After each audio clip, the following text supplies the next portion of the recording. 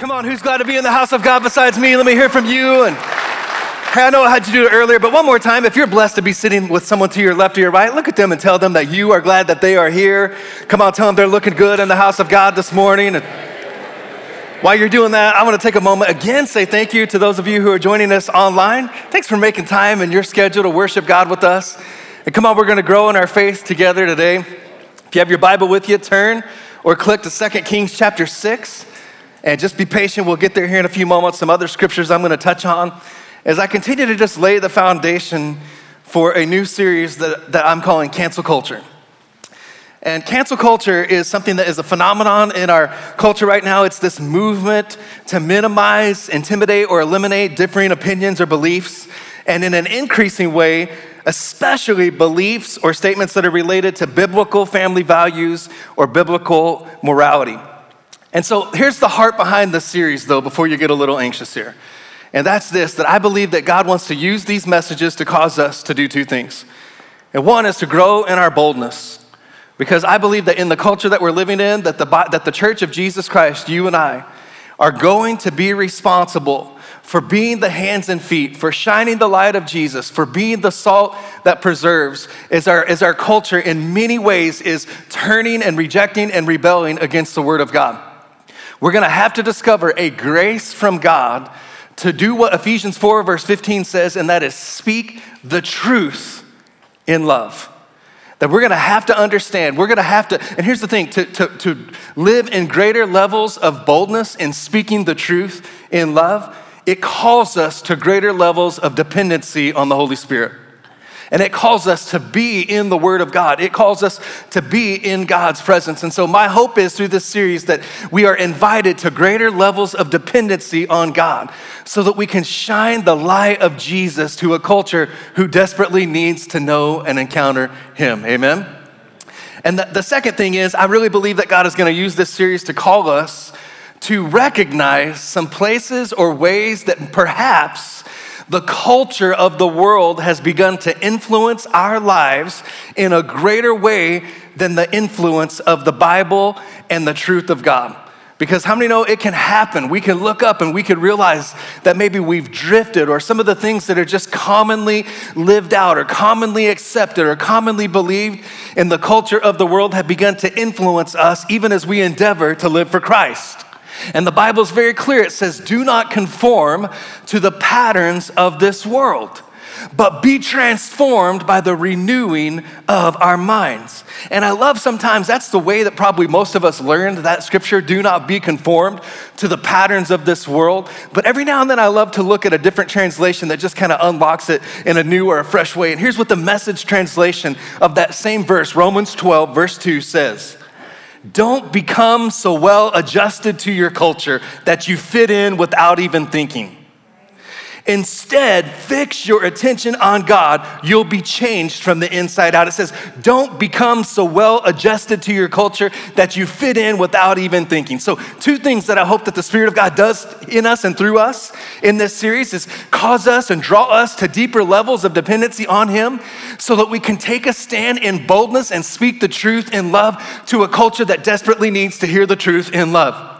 And second, that we might recognize some of the places that the spirit of this world, the patterns of this world, the culture of this world is always looking to influence the way that we live our lives. And that maybe God, He never comes with condemnation, but that maybe we would open ourselves up and say, Lord, would you bring a spirit of conviction though? If there's a place where maybe I've begun to align myself more with what the world thinks or how the world lives than how you have called me and invited me to live according to your word. Cancel culture, a movement to minimize, intimidate, eliminate differing opinions or beliefs, and in an increasing way, especially beliefs tied to biblical morality. And I want you to hear me. I'm going to reiterate a couple things that I stated last week because it's key, it's foundational. You need to hear me about this. There are issues where accountability should be required. For example, racism or chauvinism, there are still issues where accountability needs to be required. But unfortunately, the effort to silence, harass, and intimidate has not stopped with accountability for legitimate wrongs. It has extended to points of simple disagreement over politics, health decisions, family values, and again, especially anything that has to do with taking a stand for biblical morality, especially as it regards family values and issues of gender and sexuality. And so, cancel. We used to cancel an old magazine subscription. They cancel a television program that isn't gaining enough viewers. But now, unfortunately, we see people attempting to cancel other people. And hear me, I'm not talking about establishing healthy boundaries. There are some relationships where you have to understand God's gonna call you for that season to establish healthy boundaries. But what we're talking about goes beyond that. What we're talking about is an attempt to punish people, to destroy people's reputations, to harm them financially or shun them relationally. And I want to encourage you that that grieves the heart of God. Because let me just read a few of our foundational scriptures in the series. 1 Peter 4:8. Above all, love each other deeply because love covers a multitude of sins. James 1:19. It says, my dear brothers and sisters, he's talking to you, he's talking to me. He says, take note of this. Everyone should be quick to listen, slow to speak, slow to become angry. Why? Because human anger does not produce the righteousness that God desires. And how many know you could look around and there could be some legitimate things that you could legitimately begin to become angry about, but God's just warning you right there, and he's saying the pathway to a breakthrough is not to get in your flesh and become angry. It doesn't accomplish the righteousness that I'm calling you to introduce into the equation. Ephesians 4 verse 31 through 32 says, get rid of bitterness, rage, anger, harsh words, and slander, all types of evil behavior. Instead, be kind, tenderhearted, forgiving, just as God through Christ has forgiven you. Lastly, Galatians 6 verse 1, which is speaking about people who actually have fallen into sin. And that's what it says. Brothers and sisters, if someone is caught in a sin, watch what it encourages you and I to do. You who live by the Spirit should restore that person gently. And watch yourselves lest you also be tempted. It grieves the heart of God, and Jesus had no room in his heart or his ministry for canceling others. And all throughout the Bible, this will resonate with you. You'll remember it to be true. He actually caught shade and grief from people for spending too much time with sinners and tax collectors and people that the religious culture of the day thought ought to be canceled. He spent time with Zacchaeus, and it says the people murmured. He spent time with the Samaritan woman at the well, who was not just a Samaritan who the Jews resisted. It was a sinful Samaritan woman, and he not only engaged with her, which was countercultural, but he offered her a drink of living water by which she would never thirst again. He when they wanted to cancel, when they wanted to eliminate the sinful woman caught in the act of adultery, Jesus would not only not participate in her cancellation, but he stooped down into the sin of her life and offered her an opportunity for a new life and a fresh start. Jesus had no room in his heart for canceling others. And just as you and I once did, our world that is lost, that is confused, that is hurting, because they're far from God. They're just like you and I were before we encountered Jesus. That culture, our world, needs Jesus. Just as you and I still do, people need grace and forgiveness. Romans 5 verse 20 says, where sin abounds, grace abounds much more. And you look around at our culture and you see all the headlines and you read all the headlines, and it's very perplexing. Some of the things that you read that are being introduced into the education system, and some of the battles that are being waged, the current battle that's being waged over Roe versus Wade. And if you missed last Sunday, I want to encourage you, go back and listen to it as I presented a case from God's word about the dignity and the sacredness of womanhood and motherhood, and about what God's word has to say about that situation, with an encouragement that us as the people of God should be unapologetically pro-life. And we should pray and believe to the end result of that ungodly, unrighteous decision being reversed in such a way that we begin to stand for the unborn and protect the dignity and sanctity of human life. Not that laws would just be turned, but that hearts would be turned. Not that laws or edicts would just be changed, but that the hearts of people would begin to be changed to see the matter differently. That's what we ought to pray and believe. Okay, so now that takes us to 2 Kings chapter 6. And before we dig into God's word, come on, let's just pray briefly, but boldly over what God wants to do, what he wants to speak, maybe what he wants to remind in you or reveal to you today. Father, we thank you. What a privilege it is to be gathered as your people in your presence, in your house. And Lord, now we open up your word, which is filled with your promises. Lord, would you come and speak to us? Lord, anyone who's here today, maybe they're fearful, they're weak, they're weary, they're hurting, God, any area of their life, Lord. spiritually, emotionally, relationally, physically, God, any area of their life, Lord, we know that you're the great physician, you're the healer, you're the comforter, God. You bring strength, you bring hope, you bring life, you bring courage, God. And we pray that you would do all those things and everything in between, God, in every life, every man, every woman, every young adult, Lord, every marriage, every family, every situation and circumstance, Lord. You know our names and you know everything we're up against and everything we're going through, God. And you know everything you're inviting and leading us towards and to, God. And so we put our trust in you.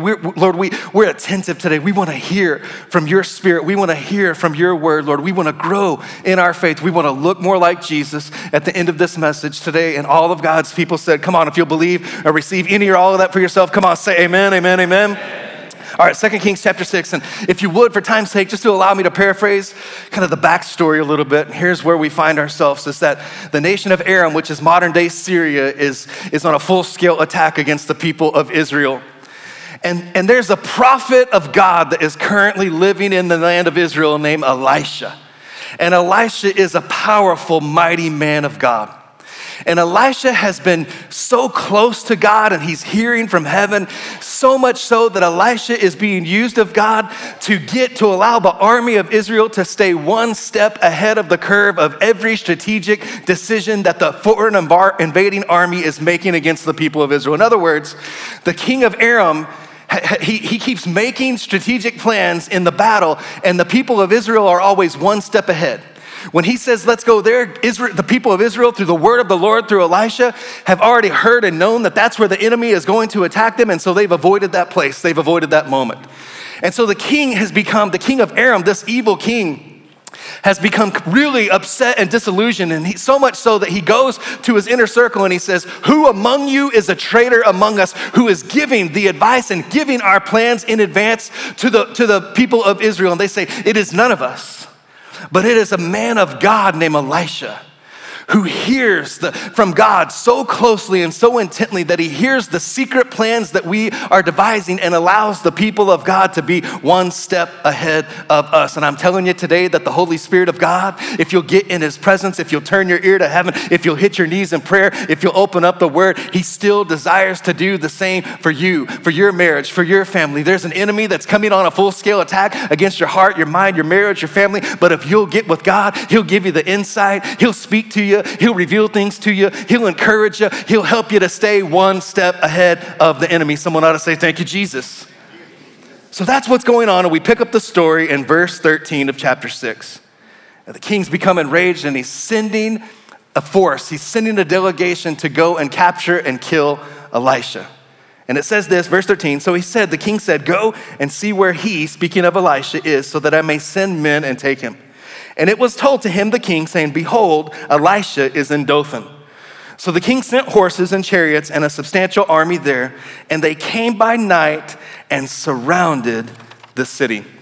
Reading on, verse 15 says, now when the attendant of the man of God, in other words, Elisha's assistant, it says, when Elisha's assistant got up and rose early and went out, behold, he saw an army with horses and chariots circling the city. Remember, it said in the middle of the night, they had surrounded the people of Israel.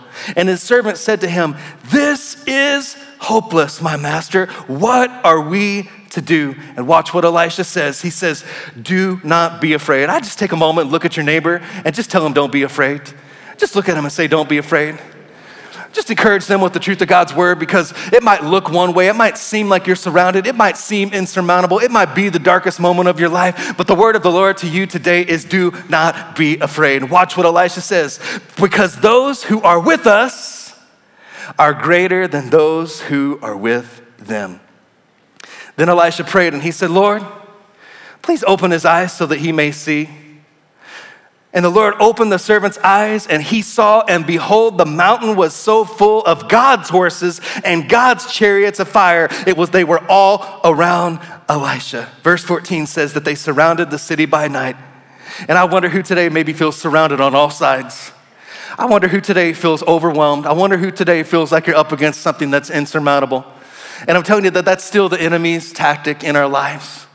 If he can't keep you from moving forward, he'll cause you to feel overwhelmed. He'll cause you to feel like you're surrounded. He'll cause you to feel like you're never going to make it. And I'm telling you today, you're going to make it through.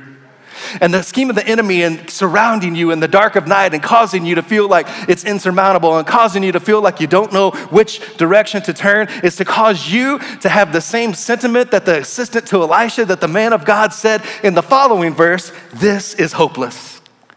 And I'm telling you today that if you've got Jesus, you've got hope. And it might look one way in your health. It might look one way in your marriage. It might look one way in your finances. It might look one way in your family. It might look one way in any other circumstance or situation or any area of your life that is important to you and important to God. But I'm telling you today, it might look like you're surrounded, but there is hope if Jesus is on your side. And I'm so thankful that the assistant had the man of God. He had a community of faith. He had a preacher who was willing to speak up and tell him. And he had a brother in Christ that was willing to come alongside him and begin to pray for him, because that's what Elisha did. He said, God, would you please open his eyes? Would you allow him to see that what's stated in verse 16, those who are with us are greater than those who are with him. And I came to remind someone today what 2 Corinthians 5 verse 7 says, and it's this, that if you and I are people of God, and as people of God, we live and walk by faith and not by sight. We live and walk by faith over our feelings, faith over our emotions. And I'm telling you today that you might really see the doctor's report. You might really see the divorce decree. You might really see the family that has forsaken you. You might really see some of those legitimate, real obstacles, problems, unexpected, unforeseen things. But I'm telling you today that the Spirit of God is encouraging you, and I'm here to compel you to once again begin to say, God, but would you open my eyes in the midst of the storm? Would you open my eyes in the midst of the obstacles? Would you open my eyes in the midst of the adversity? I feel like I'm surrounded. Everywhere I look, all I see is a challenge. All I see is a problem. But would you open our eyes today to be reminded that greater is He who is with us and in us than he who is in the world? Someone ought to say amen. We live by faith and not by sight. I'm just telling you that whatever you see today, it might look one way today, but I'm telling you, if you'll put your focus, if you'll fix your focus, if you'll turn your heart, if you'll hit your knees, if you'll get in God's word, just because it looks one way today doesn't mean it's gonna look that way tomorrow. And it might be one day, or it might take a sustained season of really pressing into God and putting your hope in God, putting your trust in God, and asking for others to come alongside you, coming to the front at the end of these services. Maybe not just one time, but maybe consistently for a season, and saying, I'm up against something, I'm surrounded, it seems impossible, it seems insurmountable, but I'm telling you, greater is He who is with you. If Jesus is with you and for you, there's hope for your family, hope for your health, hope for your finances, hope for your tomorrow.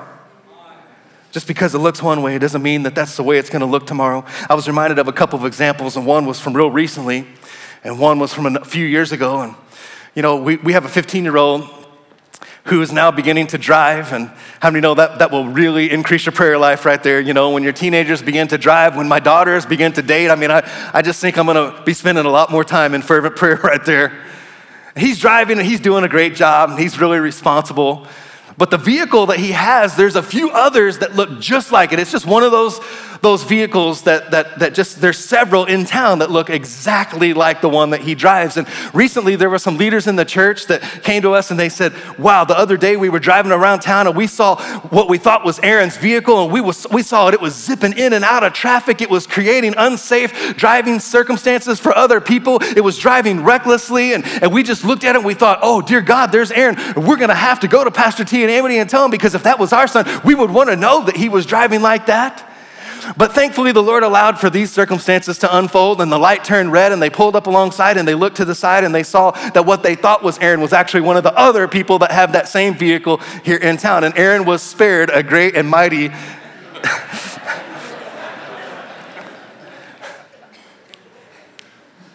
But here's the point. Just because it looks one way doesn't mean that that's the reality. At a glance, it looked like, whoa, that doesn't look good. But when you actually saw who was behind the wheel, it looked a little bit differently. And I'm telling you, get God behind the wheel. It might look like it's careening out of control. It might look like there's no way. Get God behind the wheel of whatever it is. that has you nervous, that has you anxious, that has you doubting, that has you fearful today? 7 years ago, I can't believe it's already been 7 years ago, we received the invitation. I was a worship pastor in South Texas for an amazing church called Good Shepherd Community Church. We were in Brownsville, Texas, as far south in Texas as you can possibly physically, literally go, right there where the Rio Grande River merges with the Gulf of Mexico, right there near South Padre Island. Great weather, great fishing, and great tacos. Someone say amen, those are of the Lord. And we loved it there, but God invited us to move to lovely Lawrence, Kansas, to become a part of this team and become a part of this church family. And come on, there's no looking back. We're eternally grateful. We're privileged. We're honored to be a part of what God's doing here. We're grateful that you guys are our church family. But how many know that moving is not of God?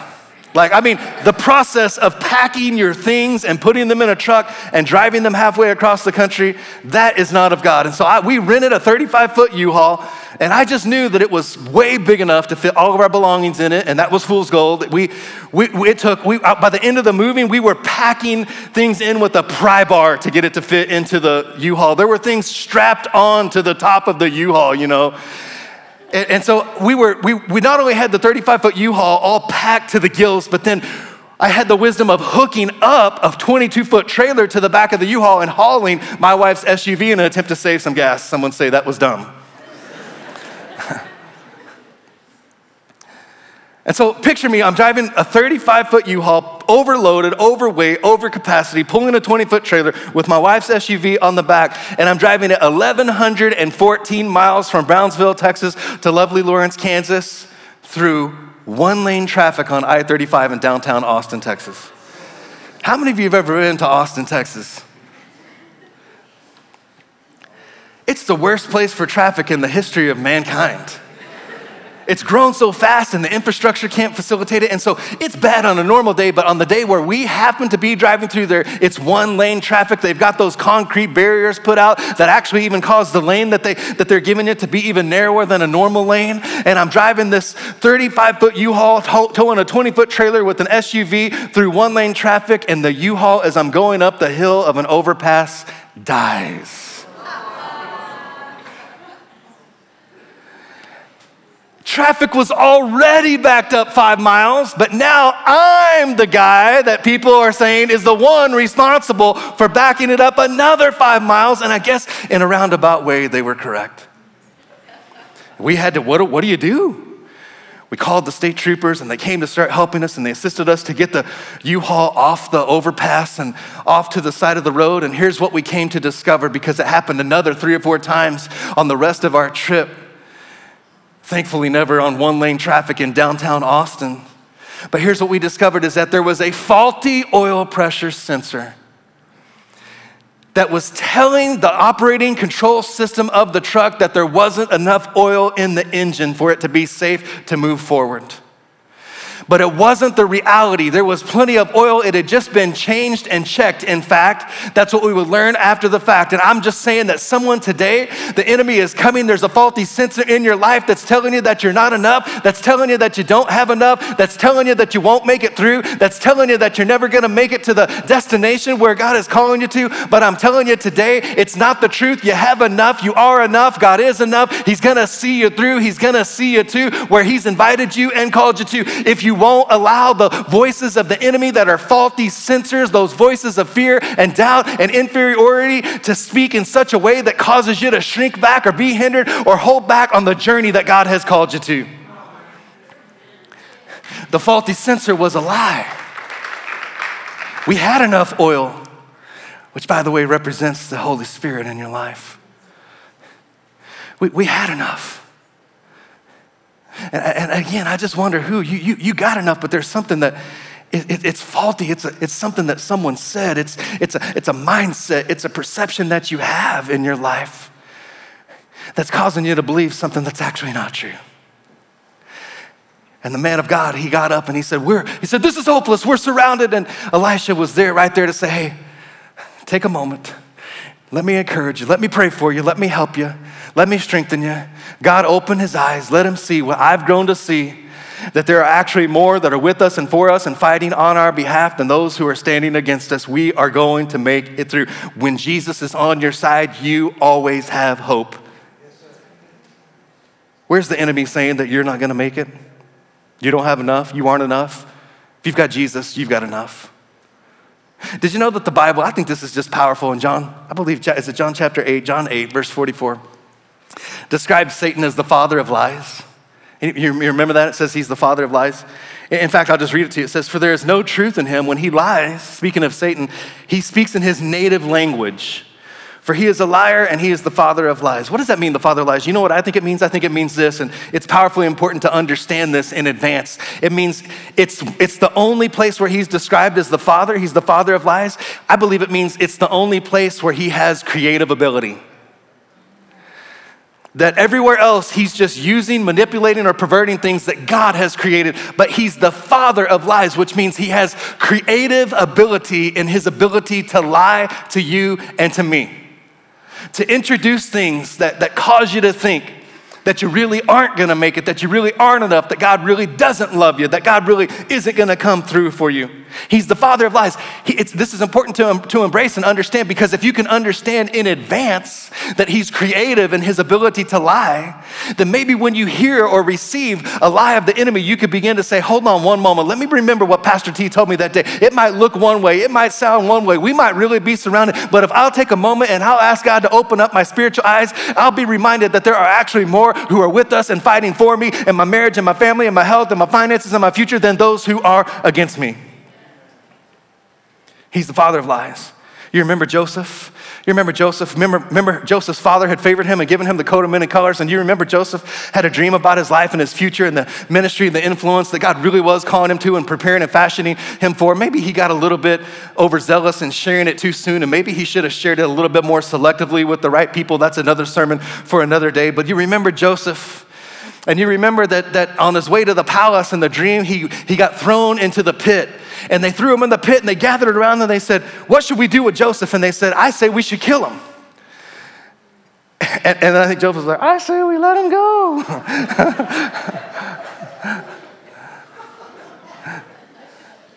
But you remember what they decided, because you remember what they said. I'm paraphrasing for time's sake. They said, there's no profit in killing him. Let's sell him into slavery. Let's sell him into slavery. That's exactly what they did. They sold him. They human trafficked him right into slavery. But then you remember what they did. They took the robe of many colors, the coat of many colors that they knew the father would recognize. And you remember what they did. They killed a goat. They killed a lamb. They took the blood. They put it on the robe and they took it back to the father. And they said in verse 32, or verse 31 rather, it says, they killed the young goat, they dipped Joseph's robe in its blood, they sent the beautiful robe back to their father with this message, look what we found, doesn't this robe belong to your son? The father recognized it immediately. Yes, he said, it is my son's robe, a wild animal must have eaten him. Joseph has clearly been torn to pieces. Do you see what's happened here? And it says, then Jacob tore his clothes, distressed himself in burlap, mourned deeply for his son for a long time, saying, I will go to my grave mourning for my son. Surely Joseph must have been eaten. Clearly, he has been torn to pieces. Was that the truth? It wasn't the truth.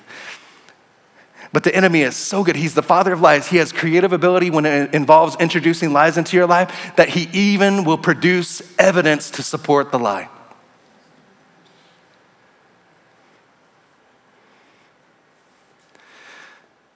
You're going to die at an early age.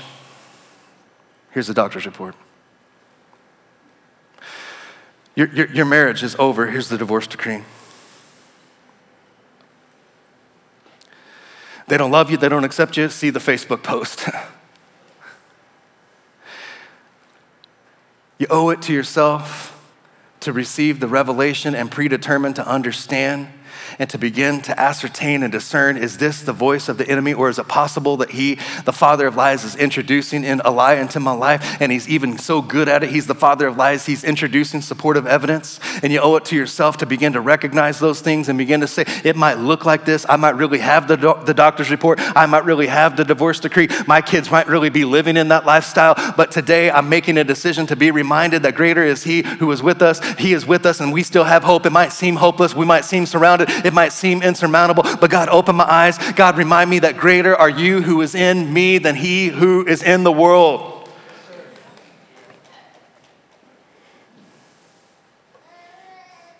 You might have really committed the sin. The lie is God can't use you.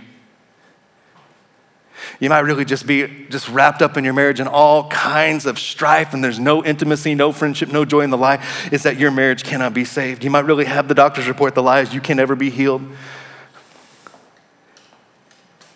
It may look hopeless, but I'm telling you, Elisha was aware of a powerful truth that hopefully you and I are becoming more and more aware of through this message today, that I hope you can receive and embrace today. If you could begin to see with spiritual eyes, you'll know that greater are those who are with us. It's what Elisha said to his servant. And the word greater that he used right there, he said, greater are those who are with us than are standing against us, is the Hebrew word rabim. And it means, if you look it up, it means many, many things. It means much, many, greater. It means abounding in, more numerous than. It means abundantly enough. It means greater than an adversary. It means exceedingly great.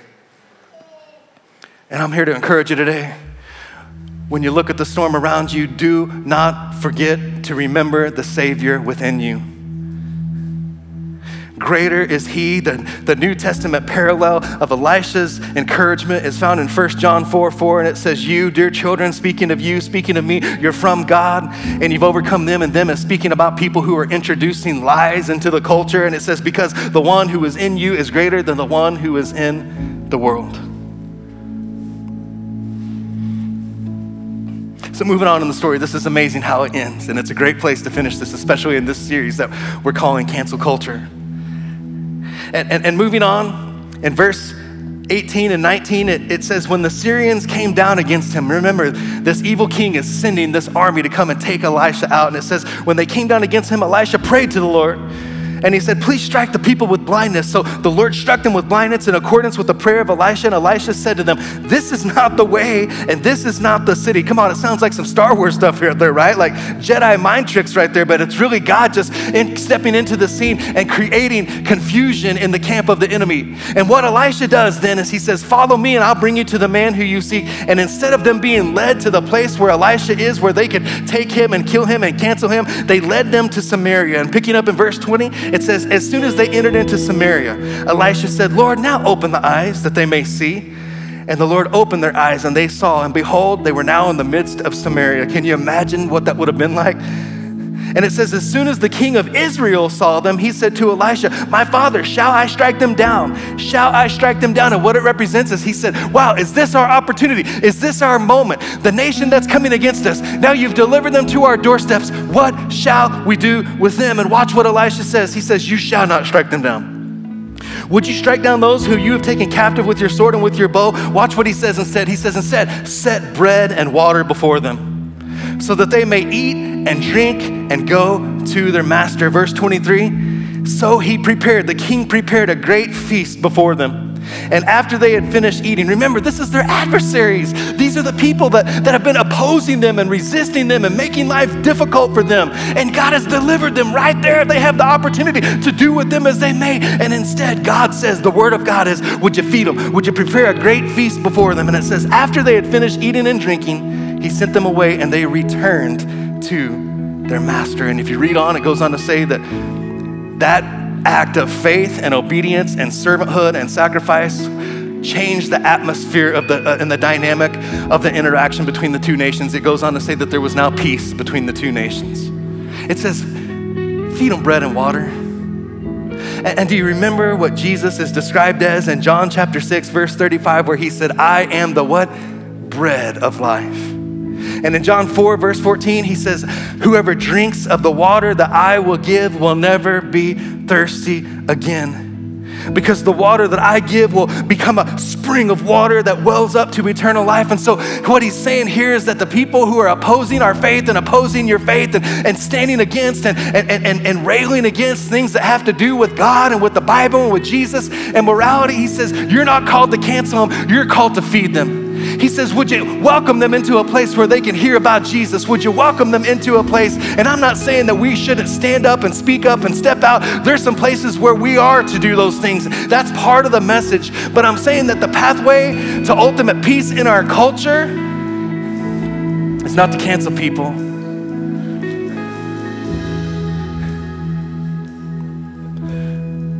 But it's to model what it looks like to say, you know what, let me tell you what my life was once like before I met Jesus. Let me tell you about the confusion that God healed me of. Let me tell you about the sin that God forgave me of. Let me tell you about how God's made some things right in my life. Let me help you. Let me show you. Let me teach you. Let me prepare a table right here, even in the presence of my enemies, which is what God is in the business of doing. He said, bring them bread and water so that they may what? Return to their master. There are many people who are far from God. Many people who have drifted from God. Many people who are opposing God. And that's the heart of God. He says, I want them to come back to me. I know it might seem impossible. I know it might seem insurmountable. I know that when you read the headlines and when you see what people are up against, it might seem impossible, but be encouraged. Nothing is impossible with God. Would you stand to your feet? Stand to your feet. Let's respond to God. As you're standing to your feet, come on, right where you are, would you just ask God, just say, Lord, what are you speaking to me? What are you speaking to me? What are you reminding me of? What are you looking to reveal in me? What are you trying to shift in me? Where are you trying to deliver me? Where are you trying to heal me? And I trust that he'll speak to you because he cares and he knows what you're going through and what you're up against. And he cares even more deeply about it than you or I do. And would you just still your heart to say, Lord, what are you speaking to me today? And I believe one of the things that he wants to do is bring faith and hope to seemingly hopeless situations. I mean, when that man woke up from that tent and got up from that tent and went out and looked around that camp, they really were surrounded on all sides.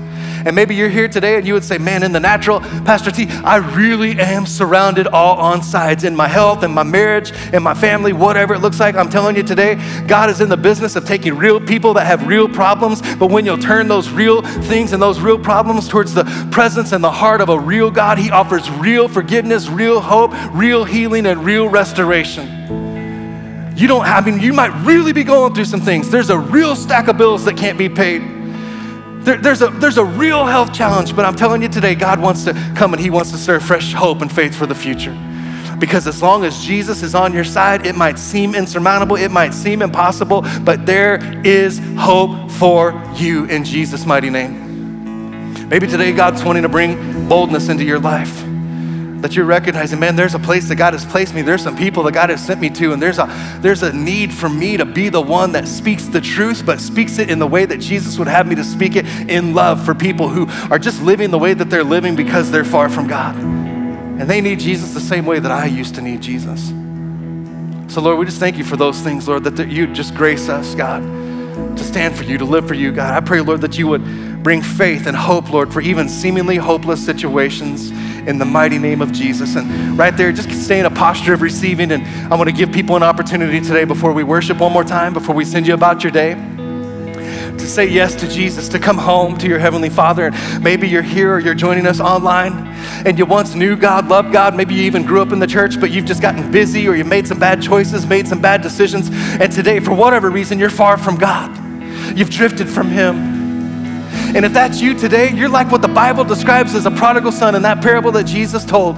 The one that came and said, I'm gonna go and I'm gonna do it my own way. And he went and he tried to do it in his own strength, and he went to try to do it in his own way, and the Father knew how it was gonna go for him. And you know the story, it didn't go well. And eventually he looked up and he said, what am I doing? Man, in my Father's house, he used to take care of me.